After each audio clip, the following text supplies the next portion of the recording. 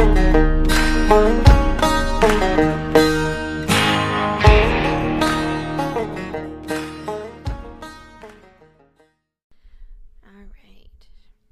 hi, Casey. Hi, Kayla. So, for those of you who don't know, I'm Kayla. And I'm Casey. And that's Casey.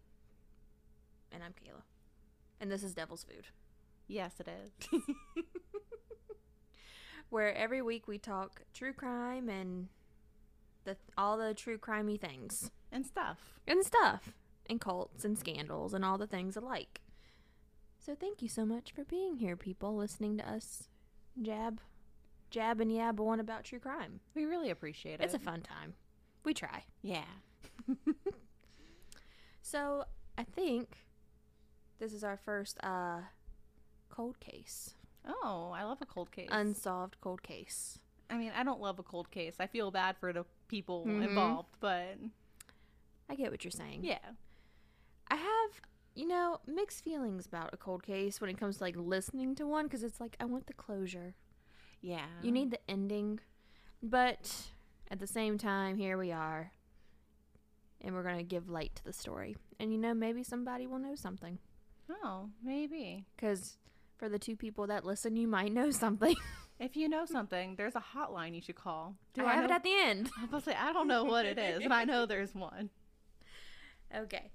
So, today we are talking about 24-year-old Julianne Williams, who went by Julie, and 26-year-old Laura Winans. I believe that's how you say her name. And she went by Lolly. Okay. So, Julie was originally from Minnesota and Lolly was from Maine. The couple had been together for about 2 years, and they met at a Woodswoman event, which was a nonprofit organization from Minnesota that focused on education and travel for women. So they're lesbians? Yes. Okay, got it. Just wanted to make sure I was on the same page. They are indeed. And that kind of comes into play with their case. Okay. Sometimes.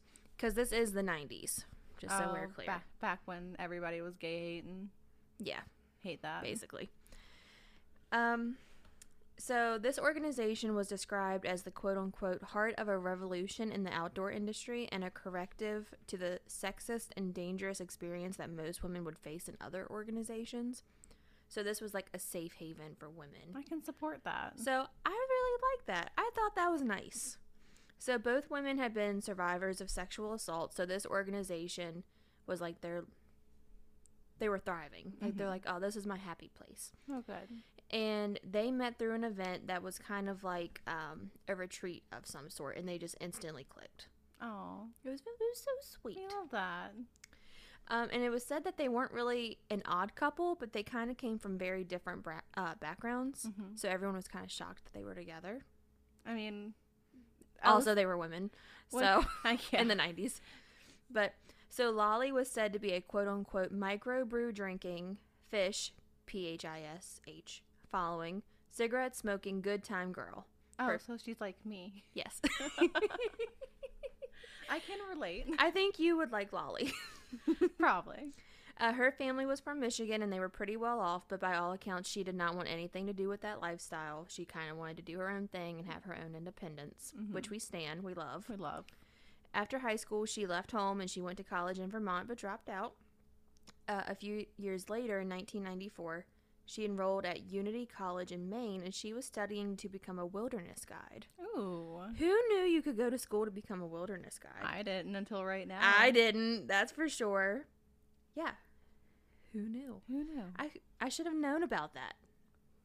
I probably would have dropped out, but I would have loved to have known about it. I would have tried. Yeah. So Lolly just loved the outdoors, and she just loved nature and everything about it. And since she had such a great experience, she wanted to help others have that. My damn dishwasher. Every episode. She wanted to help others have the same experience. So it seemed like Lolly was much more of a free spirit, where Julie was much more of a high achiever. Julie was studying to become a geologist. She was a sport enthusiast who won the Minnesota State double tennis championship while in high school.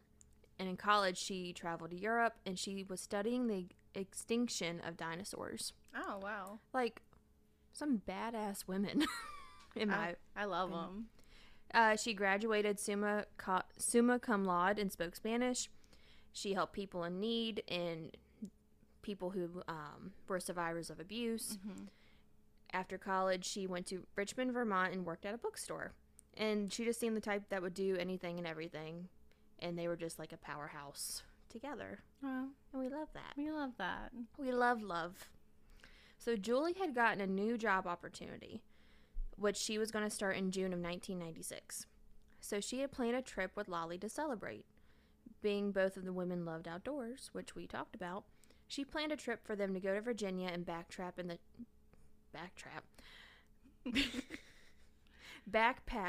the Shenandoah National Park. We love a good autocorrect situation. We love the Shenandoah National Park. We do. So for anyone who does not know the Shenandoah National Park, it's located in Virginia, like I said, in the Blue Ridge Mountains. There's over 500 trails. Mm-hmm. Didn't know that part. I've been on most of them. Really? Yeah. There's like a lot around here. I hiked the Appalachian Trail for 8 days when I was in college. The first time. Nice. Yeah. My husband Nathan did that too. It's fun. He did something. He's tried to talk me into it. I'm very out of shape, so not right now. Yeah, I feel that.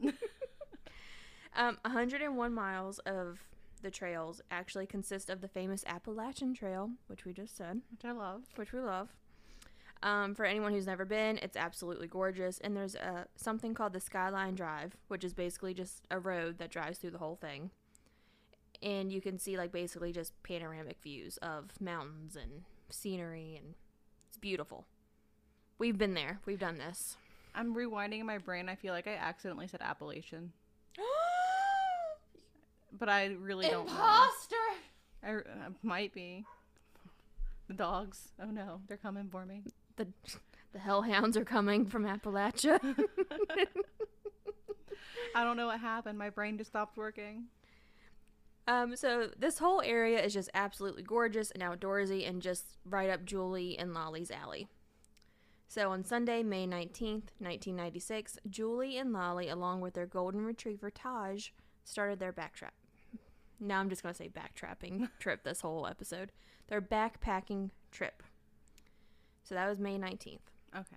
May 31st comes around and no one has heard from Julie or Lolly, so people are getting worried because that's not like them. It's also been over 10 days. I guess so. Yeah. I mean, I've been on the trail for a while, so I know that like you don't always have a chance to get off. So that's normal to me. Yeah. I don't think they were planning on this being that long of a trip. That's fair. Okay. And it was also like pre-cell phone era, so everyone was a little bit worried.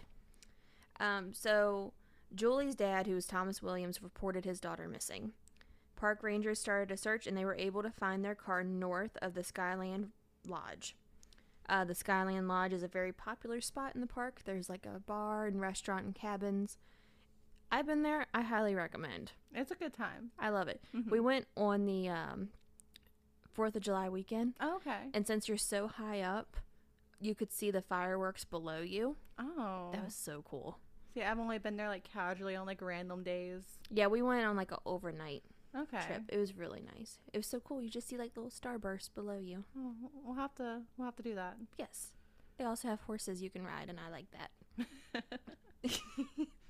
And the Skyline Lodge, location-wise, is kind of close to Luray, Virginia, for anyone who doesn't know, which is probably most people listening.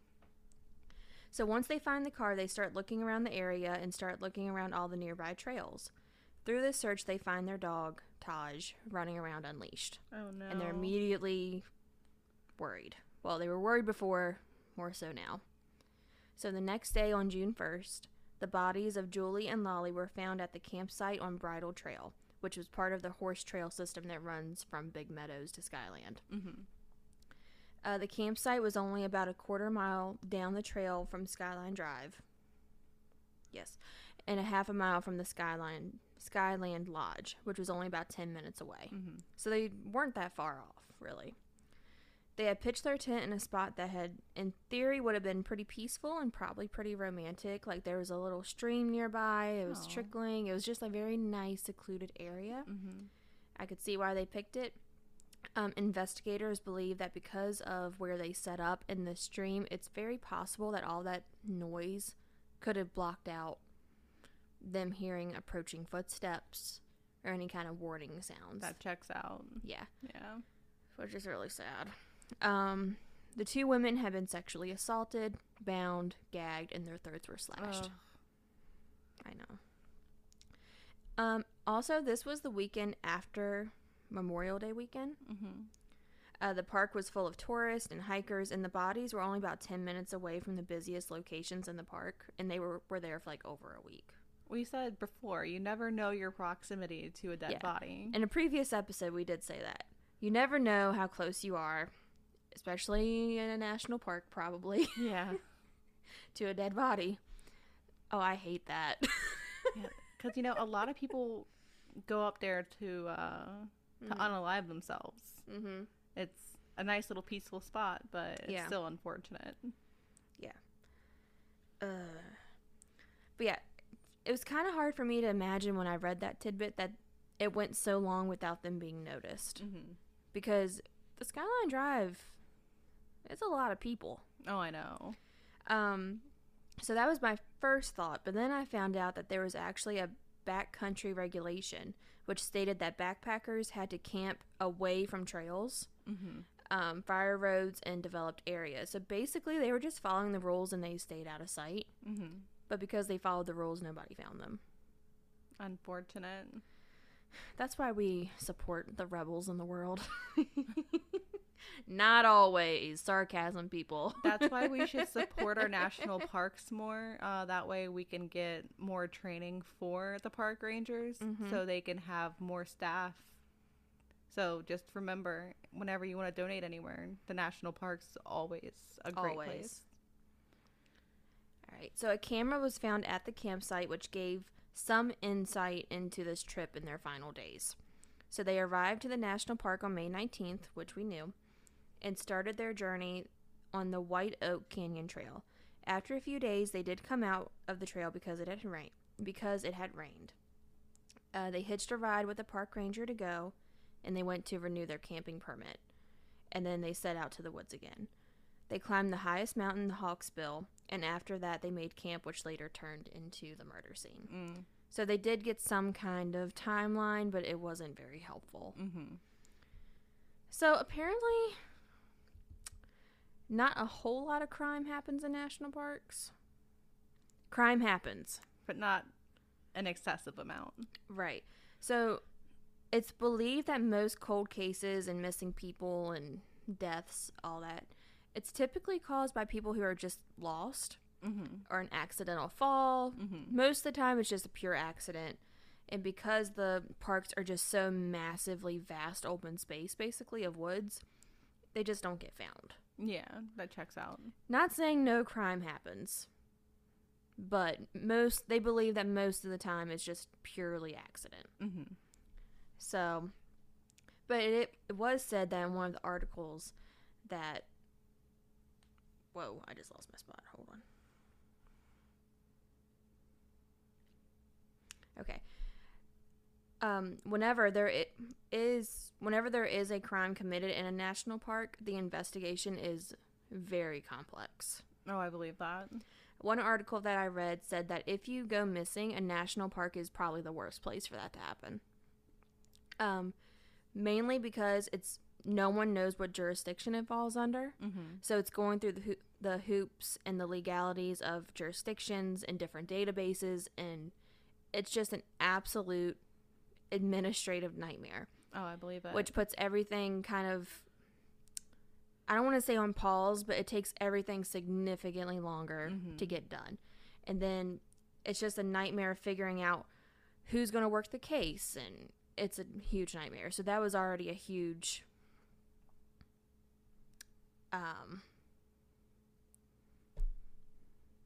not a good step in the right direction. Got it. My mind blanked. So the Shenandoah National Park is exclusive federal jurisdiction, which means that only the federal government has law enforcement authority. So there were special agents that are a part of the National Park Service that were working alongside FBI, but they were also working with the Virginia State Police Crime Unit. So this turned into a multi-jurisdictional investigation, which was a huge, to put it bluntly, pain in the ass. It's like too many chefs in the kitchen, too many hands in the pot. People are stepping on toes. No one's communicating with each other very well. And it was just all way too much. Along with that, there was also the basic challenge of collecting evidence and investigating just an outdoor space. Oh, yeah. In general, because one, like we said, it's a very popular tourist destination. Every day, people are coming and going. Mm-hmm. For people who don't understand how popular this is, this is fairly close to us. So it can be an absolute nightmare for a tourist. So, in peak season, which is fall. Which is the fall because of the leaf peepers. If you think about leaf peeping in the Shenandoah National Park, don't just stay home. Peep at the leaves in your backyard. It's like that episode of Family Guy. See, I don't watch TV, so I don't. It's like an older episode where it's like all the people from the city just come, and it's like an absolute nightmare of traffic, and you can't get anywhere, and for like it's gorgeous. It's a gorgeous view. Don't get me sure. wrong, but it's a tourist nightmare.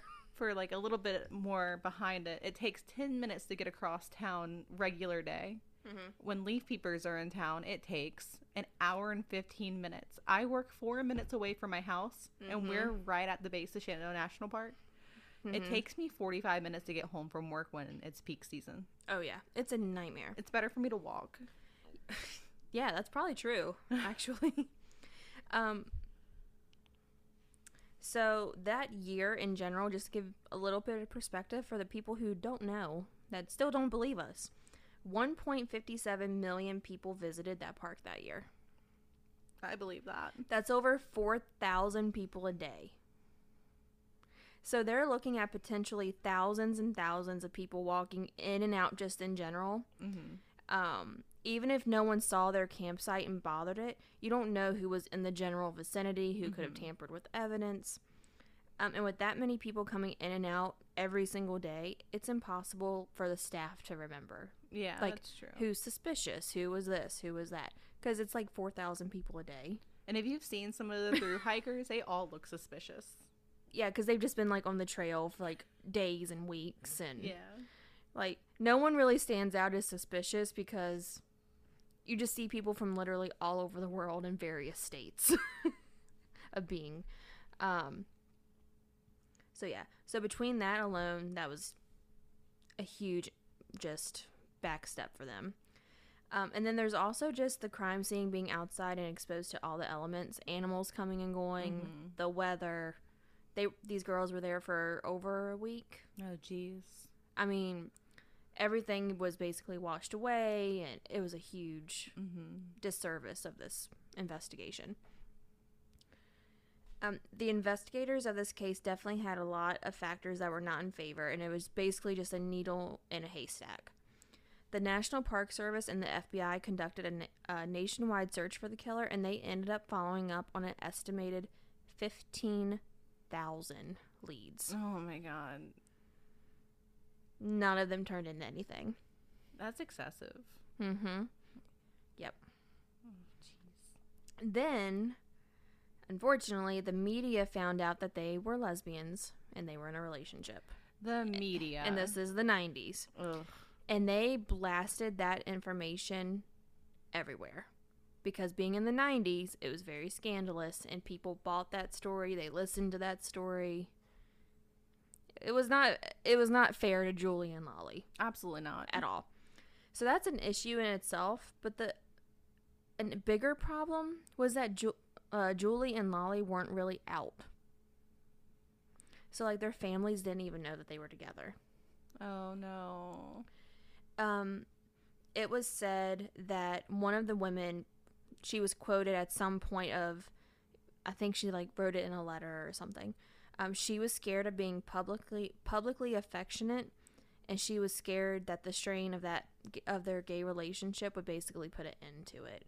So it was a stressor. It was a thought for them. Yeah. And the media just blasted it everywhere. My heart breaks because if it were like nowadays, they would have been completely fine. So the families found out about their relationship through the media on the day of their funerals. Which it wasn't like any of them necessarily cared. Yeah. But it was just that opportunity to have that conversation was just ripped away from them. Yeah. And that was how they found out. That is so unfortunate. That's so unfortunate. So yeah, that was just really sad.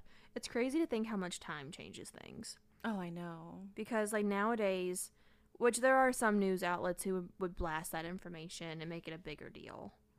But I kind of feel like most people now don't. Like, you'd be like, oh. Be like, okay. Good for them. Okay. Okay. Like, that didn't need to be in the article, but cool. Good for them. Yeah. So for over a year, the case had no traction. There was nothing. Until the next year in July of 1997. So a Canadian tourist, her name was Yvonne Malbasha. Hopefully I said that right. She was a cyclist that was enjoying her bike ride on the Skyline Drive. Mm-hmm. So unfortunately, Yvonne did not have a very relaxing bike ride. Oh, no. A man that was driving a truck came up to her and forced her off the road and off of her bike. He stopped the truck, screaming terrible, awful things at her and tried to force her into his truck. Ew. Mm-hmm. So thankfully, she fought him off and she kind of hid behind the trees so he couldn't see her. He got back in his truck. He repeatedly tried to run her over until he just kind of gave up and sped off. So she reported it, and the park ranger stopped him as he was trying to leave the park. Investigators searched his truck, and they later found hand and leg restraints inside of the vehicle. Nope. Right. Mm. This attacker was... That's why it's messing up. This attacker was Daryl David Rice. At the time, he was in his late 20s. He lived in Columbia, Maryland. He was single, never been married, no kids. The face that I'm making right now. I know. He did not have a criminal record, but he had just been fired from his job because he was known for being extremely hostile. Ew. Mm-hmm. Former co-workers told investigators that he would yell sexual profanities at them. He punched a hole in the men's bathroom, would steal everyone's lunches, which is so like that's where I draw the line. You do not steal somebody's You don't lunch. touch my food. He would do stupid things, like he would intentionally bump into them so they would spill hot coffee all over themselves. What a douche. Yeah.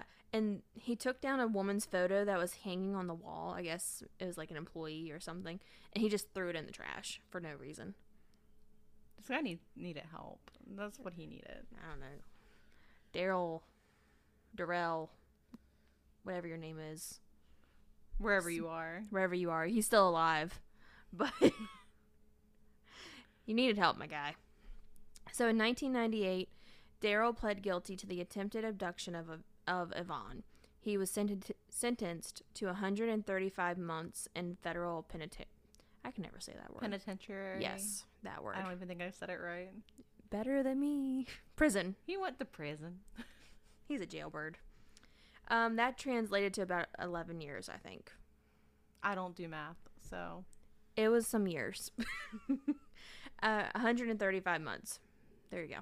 Oh, this led prosecutors to believe that Daryl could have been involved with the murders of Julie and Lolly. Because of the location of the crimes, his choice of female victims, and his predatory and extreme behavior. They believed he might have been connected. There was also a videotape found of Daryl entering the park around the time Julie and Lolly was there. So May 25th at 8:05 p.m. and again the next day at May 26th at 4:57 p.m. He was there coming and going. There's video of that. He returned with his two friends later on June 1st. Daryl denied the May visits, those two visits, which would have put him at the park at the same time they were, but he did confirm that he was there in June. Why would they got you on videotape, my dude? I know. So 5 years after the murders, they had enough circumstantial evidence. So on April 10th, 2001, the Attorney General John Ashcroft announced the indictment of Daryl David Rice for the murders of Julie and Lolly. That's where you kind of hope he did it. That way they're not convicting somebody who didn't do something. Right. So, allegedly, according to the prosecutors, Daryl made some not-so-great statements while in custody. They said that he claimed he enjoyed assaulting women because they were more vulnerable than women, or more vulnerable than men. Ew. He also told prosecutors that Julie and Lolly deserved to die because they were gay. I got big emotions about that. Not okay. Not okay. So Daryl was charged with 4 counts of capital murder. 2 of those were because he allegedly, quote unquote, selected these victims based on their sexual orientation. Because of that, Daryl was technically being charged with hate crimes. Good. And his indictment now involved a federal sentencing, and if convicted, that would have received the death penalty. So because he said they were gay, he dug that hole. No sympathy, no party. Sorry. Yeah, no. So Daryl was never sentenced, and the case just fell apart. Oh. He probably did it. We don't know. So there was a piece of hair at the crime scene that was tested in 2003, and it did not match Daryl, Julie, or Lolly. It could have been like hair from a bear. Yeah, the hair was found on the duct tape that was used at the scene. Oh, well, that's different. Yeah. I'm pretty sure they would have known if it was a bear. Yeah. So 3 years were spent trying to build a case, but nothing happened. And in 2004, the charges were dismissed, quote-unquote, without prejudice. This meant that he could still be charged at a later date if, by chance, they could get enough evidence. So he's not completely off the hook. We've got time. But we don't know. So he was released from prison in 2011. Last I could tell, he was last seen in Colorado in 2014. So he can stay over there. He can stay in Colorado. Sorry, Coloradoans. Maybe the weed helps him be less a little more homophobic. Yeah, hopefully. There's an author and a journalist. Her name was Catherine Mills, and she wrote a book about the murders. And that's really the only thing I really saw about this case, and all their information comes from this book, so I figured I'd mention it. And she really looked into a lot more detail and possible suspects of what happened. So she believed that during this investigation, something that's called confirmation bias happened, basically meaning that once the investigators decide something is true, they kind of filter out everything else because it doesn't go with their story. Basically meaning they thought Daryl was guilty and they didn't explore any other options. So that's what she believed happened. As opposed to kind of finding other things, seeing who else was there. If that fell through, they just kind of stopped with Daryl. I mean, I kind of stopped at Daryl too. I know. We all stopped at Daryl.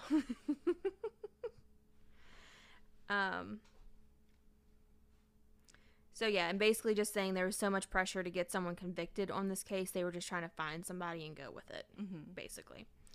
She also said that the FBI did a quick interview with Cary Stayner.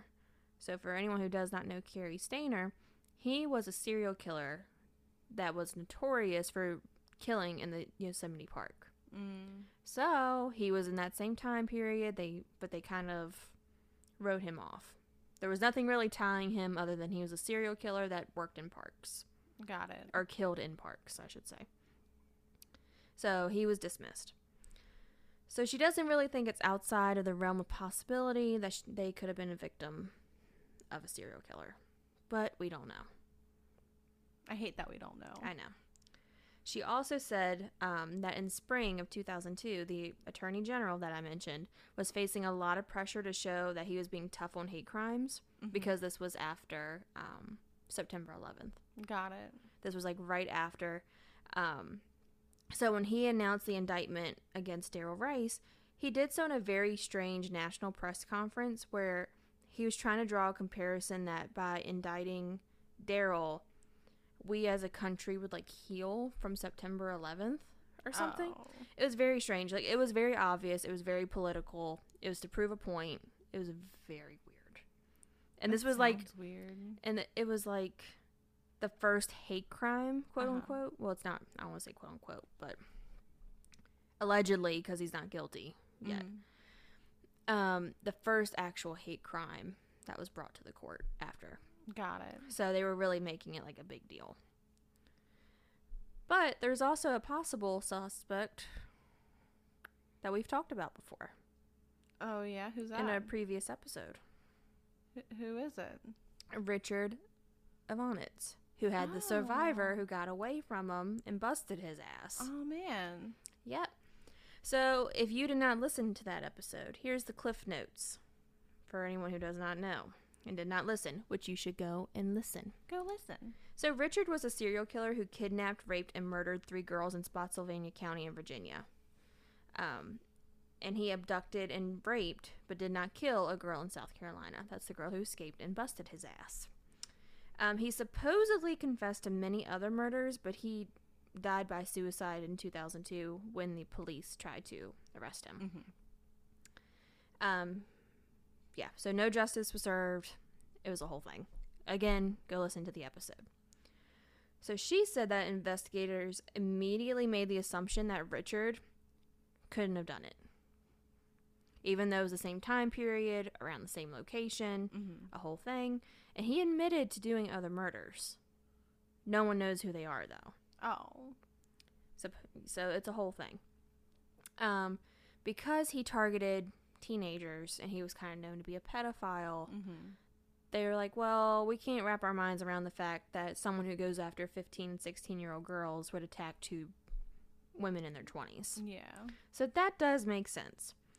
And also, Richard's MO was he would abduct them from their homes, like in their front yards, in broad daylight.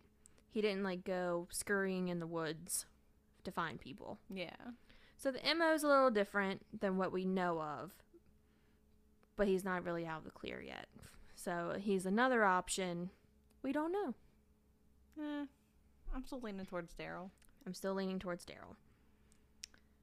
Let's see. There's also some questioning about the fact that Julie and Lolly were 2 victims out of 8 women that were killed in Central Virginia in a 14-month period. There's also a possible connection that there are other murders and attempted murders of 4 other lesbians that were on protected forest land. Oh. So there was a couple named Becky Dowski and Kathy Thomas. They were murdered in 1986 along the Colonial Park Scenic Highway in Virginia. Okay. And then the attempted murders was a couple, and they were Rebecca White and Claudia Brenner, and they were in Pennsylvania in 1988. Okay. So there's question of if that's a possibility as well. There's a lot of options. It sounds like there's a lot of options. And during our Richard episode, I mentioned the Route 29. The Route 29 stalker. No one knows if that's a one person, if it's multiple people. If you don't remember the Route 29 stalker, it's basically a long list of women that went missing in Virginia along Route 29 between a certain year period. So there's possibility that they're connected to that as well. Oh.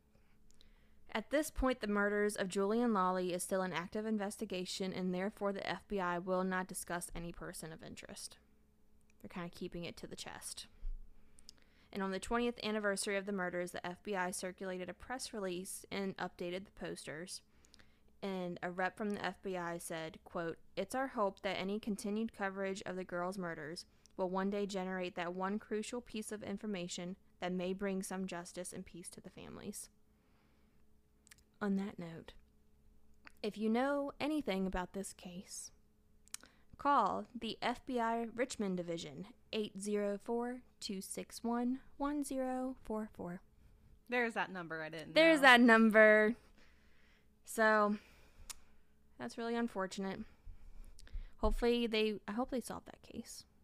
I hope so. Because everyone deserves to have their case solved. Everybody deserves a little bit of closure. I agree. Yeah. And if it is Daryl, I hope they get the evidence that they need. If it's not Daryl, I still hope they get the evidence that they need to lock away the right person. Yeah. I don't like having an unsolved case close to home. Yeah, me either. I don't like it. We've got a couple, though. Yeah. I don't love that either. All right. So on that note, Casey, we'll see you guys next time. We will see you next time. Bye. Bye.